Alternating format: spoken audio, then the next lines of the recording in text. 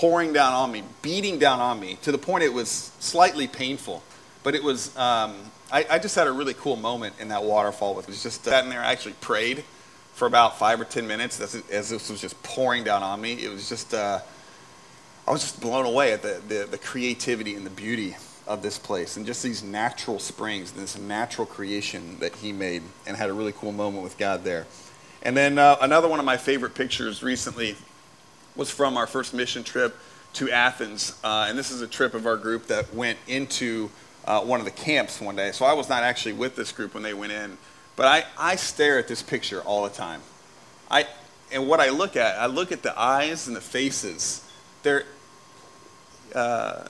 I know some of their stories, but I can just see, you can see there's some looks in there that you can see the worn, like brokenness that they've experienced. You can see the hope and the joy, like this little girl down here.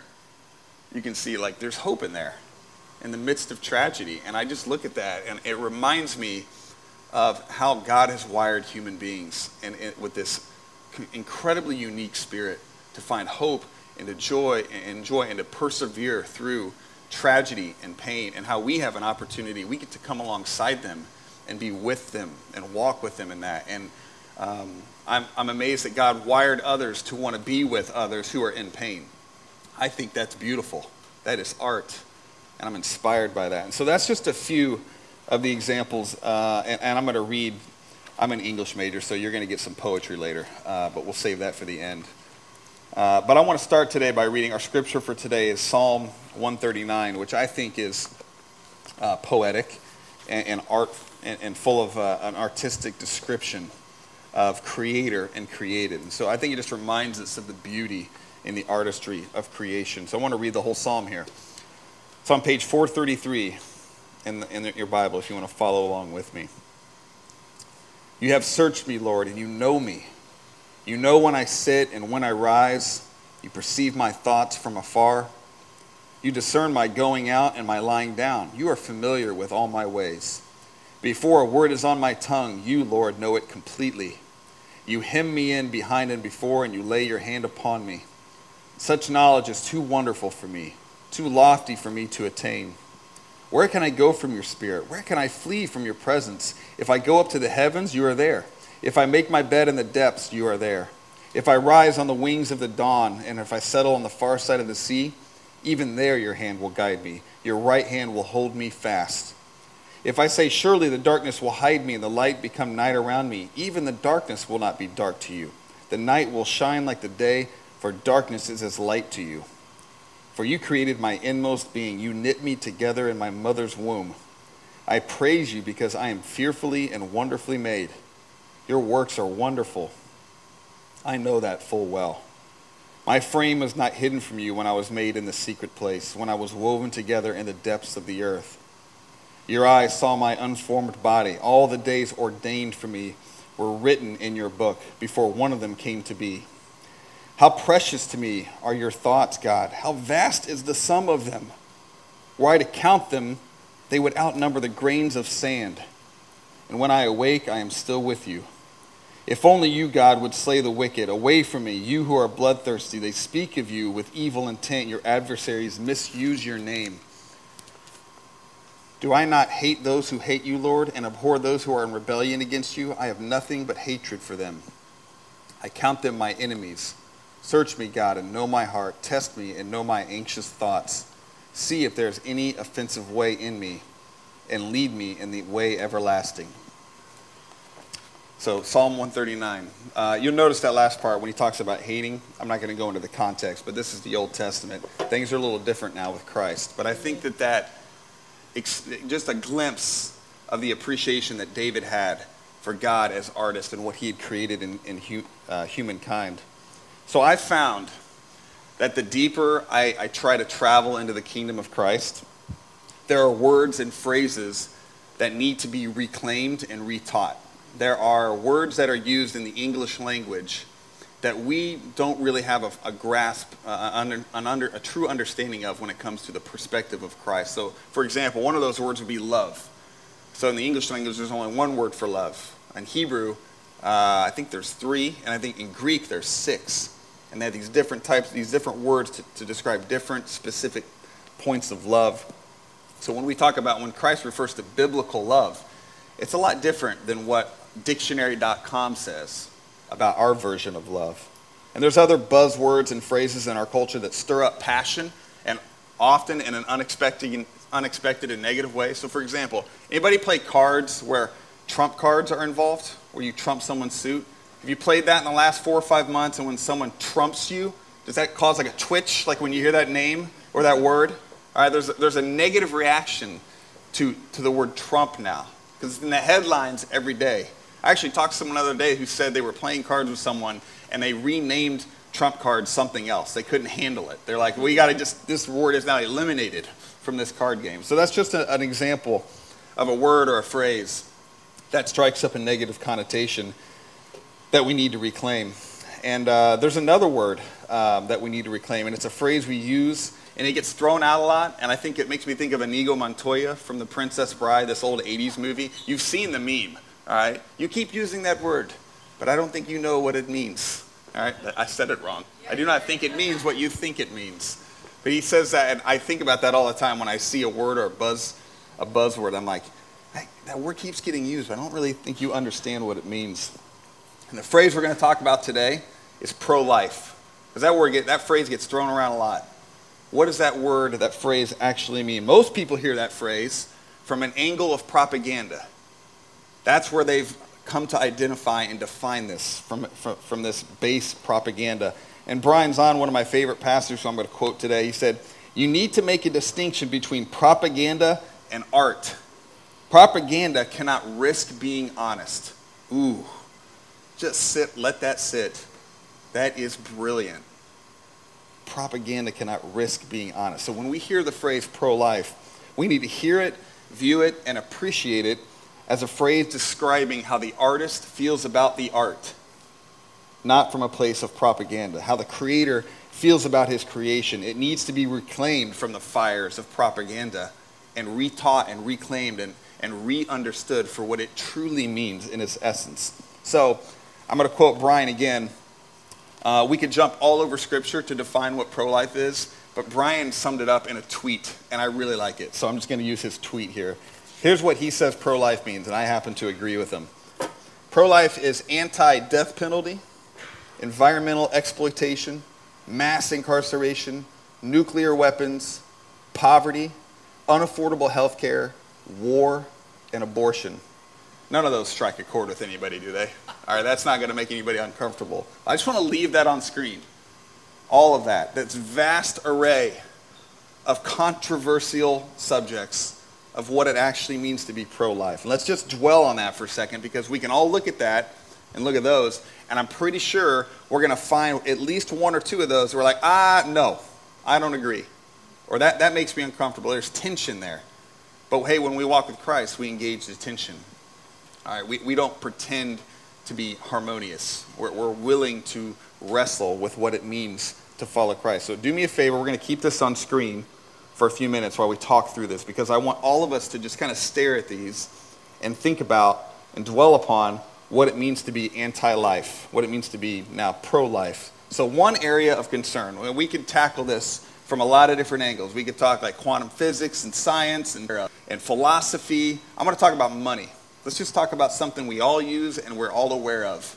All right, money.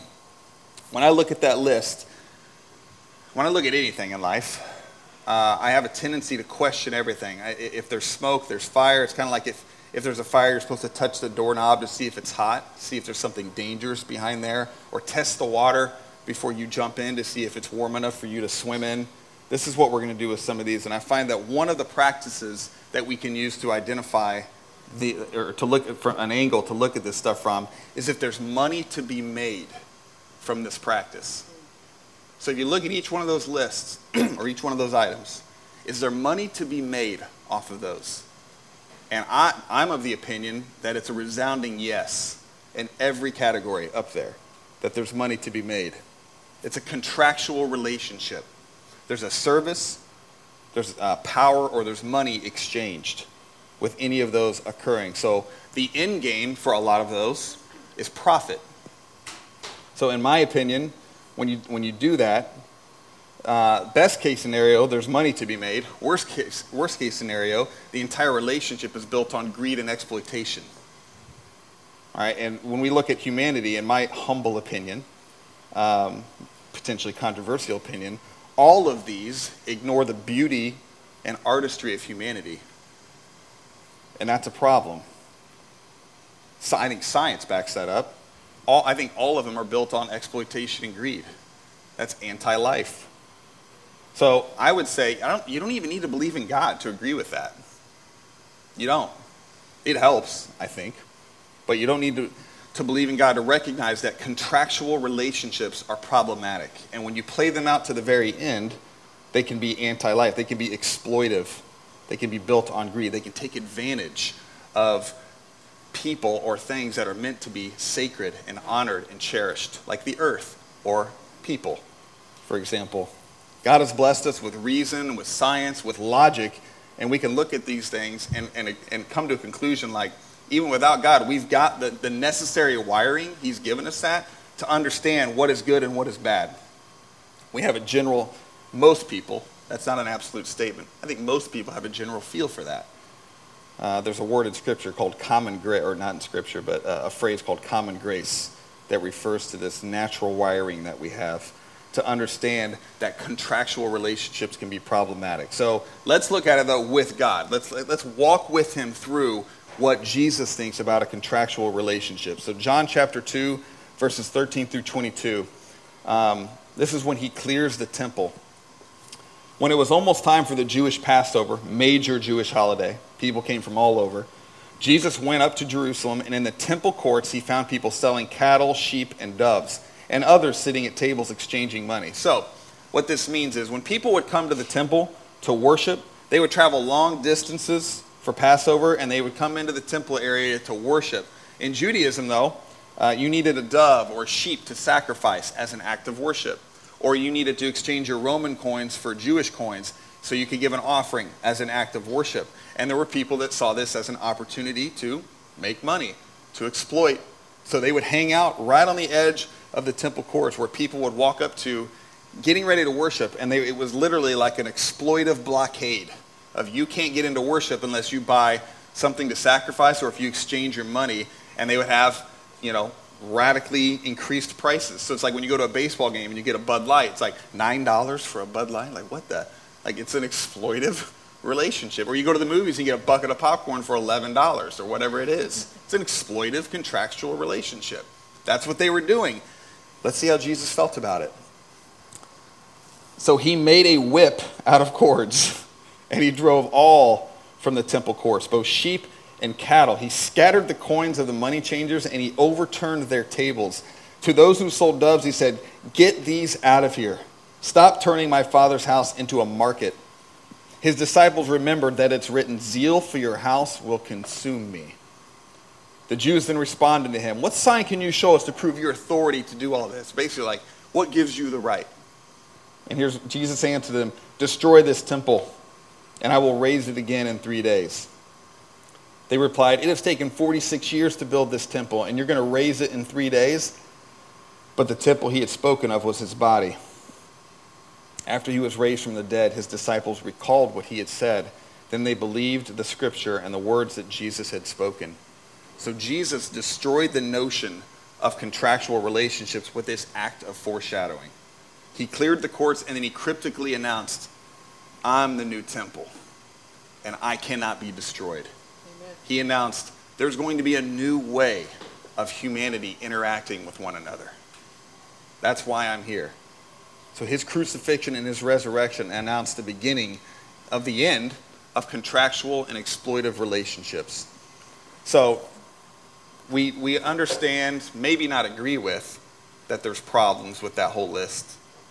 But if we understand there are problems up there, we need a solution. You don't necessarily need Jesus to understand there's a problem with exploitive relationships or contractual relationships, but we need a way forward. We need someone to show us how to operate in a different manner.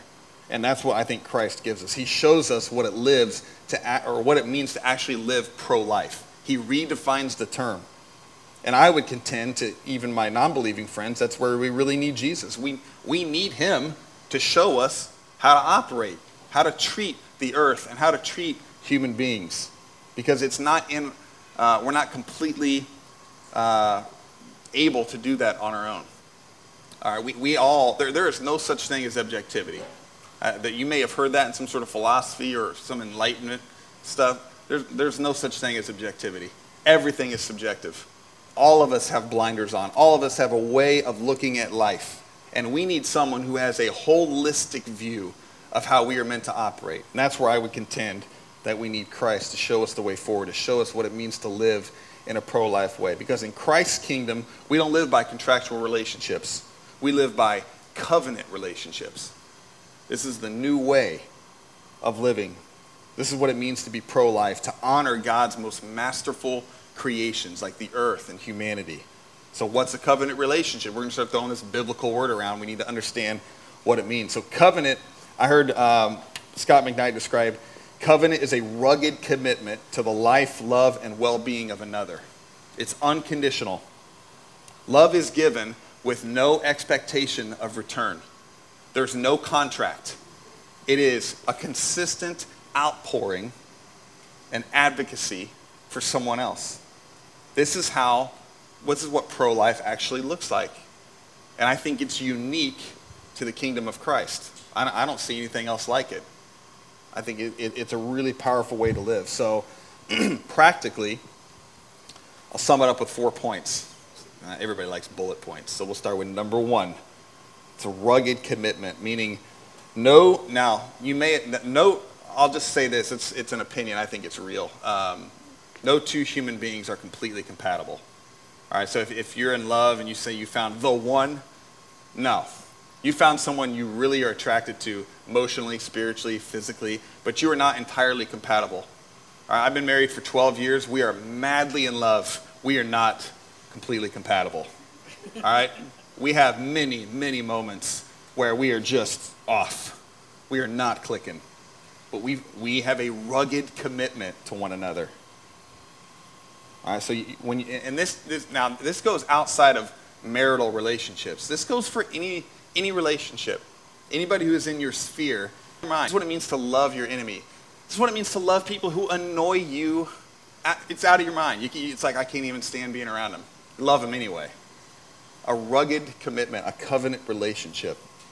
Anybody can love someone they like. That's a piece of cake. Loving someone you don't like, that's a challenge. That's where you need someone outside of yourself to show you how to do that. And that's where we have Christ, a rugged commitment to humanity. And it takes a humbled and mature Christ follower to love someone you don't like. So think about this in your own sphere. Who in your sphere has wronged you or annoys you? And you think, have I loved them well? Remember, it's not a contractual relationship. It's not like, well, they haven't done this, or they did this to me. It's not a contractual relationship. You love anyway. So who in your sphere do you need to love better? Do you have a rugged commitment to? How can you love them better? All right, number 2, a rugged commitment means to be with. So Emmanuel is a word that describes Christ in Hebrew. It literally translates God with us. So God became one of us, with us, present with us. This is the principle of presence, to be with someone, to love someone, to be with them. This is simple. Who do you need to be with more often? How can you carve out some margin in order to be with some people that are really on your heart and your mind and just be present with them? Or if you're present with people, how can you be more engaged in the moment? How can you be present? Do you need to put the phone away, the laptop? If you're a parent, this is, a common struggle with parents. Is how are you going to be entirely present with your children in that moment? That's a covenant relationship, is to be physically, spiritually, emotionally with them. And to create time for that. Number 3, it means to have a rugged commitment to be for someone. This is the principle of advocacy. It means you advocate for them. You're their fan. You're their cheerleader. You support them. You root them on. Who do you need to be for? Who is in your life right now that just needs support and someone to cheer them on, to encourage them, to affirm them? That's a covenant relationship. How can you exhibit that to them? All right, if you've never heard of the 5 love languages, I would Google that, check that out, and think about there's different ways to love people. Some people like getting a gift. Some people like an encouraging note. Some people like quality time. All right, I'm a words of affirmation person. That's my love language. So if you want to love me better, words of affirmation. There's your tip. All right. Carrie, my wife, is really good at that. Number 4, a rugged commitment to be unto. So the word unto, this means the principle of direction. This is challenging. If you think the first 3 are tough, this is the hardest one, I think. And this is a progressive order. All right, you don't jump around. This is like you go through this kind of different levels of covenant relationship here. All right, this is a transforming love, meaning if you're in a relationship with this person, it is going to transform you and it's going to transform them. You need to change, whether you believe that or not. We need to change. So when you're in a relationship with others, God designed covenant relationships to change the people that are involved, to restore you, to heal you, to transform you. That is what it means to be unto each other. So you're influencing them, they're influencing you. You're being transformed by them, they are transforming you. So think about your most important relationships, your most intimate connections. Are you allowing those relationships to transform you? In the kingdom, that is how relationship works. And a lot of people refuse that step 4 right there. They kind of like push back on that because there's pride. I'm good. I like the way I'm wired. That's why C.S. Lewis called pride the great sin. Because you can't fully love if you've got pride in the way. If you can't change, if you can't admit, I need to be transformed and changed continually. The journey never ends in the kingdom. That's how we roll in the kingdom of Christ. So that's what pro-life looks like. It's a completely different way of living. It can't be legislated. It can't be controlled. It only happens by following Christ and joining the story that he is writing for humanity. He's like an artist painting, and he's trying to paint you into the story and then make you part of the narrative. And it's a choice. It's an option. I happen to be pretty biased, and I think it's a pretty good option for living for both me and other people. So I want to put that list back up on the screen. Haven't made everybody uncomfortable enough yet. So leave that up there and look at that. Because I can talk about the practical aspects of what it's like to live in relationship and to be pro-life. But unless our theology is informing our methodology, there's going to be problems. So if we have a misunderstanding of theology, we all do. None of us have it nailed. But if something's missing in our pro-life theology, so if you look at that list and there's a few things on there that you don't agree with, obviously my opinion is you're wrong, but you can disagree with me.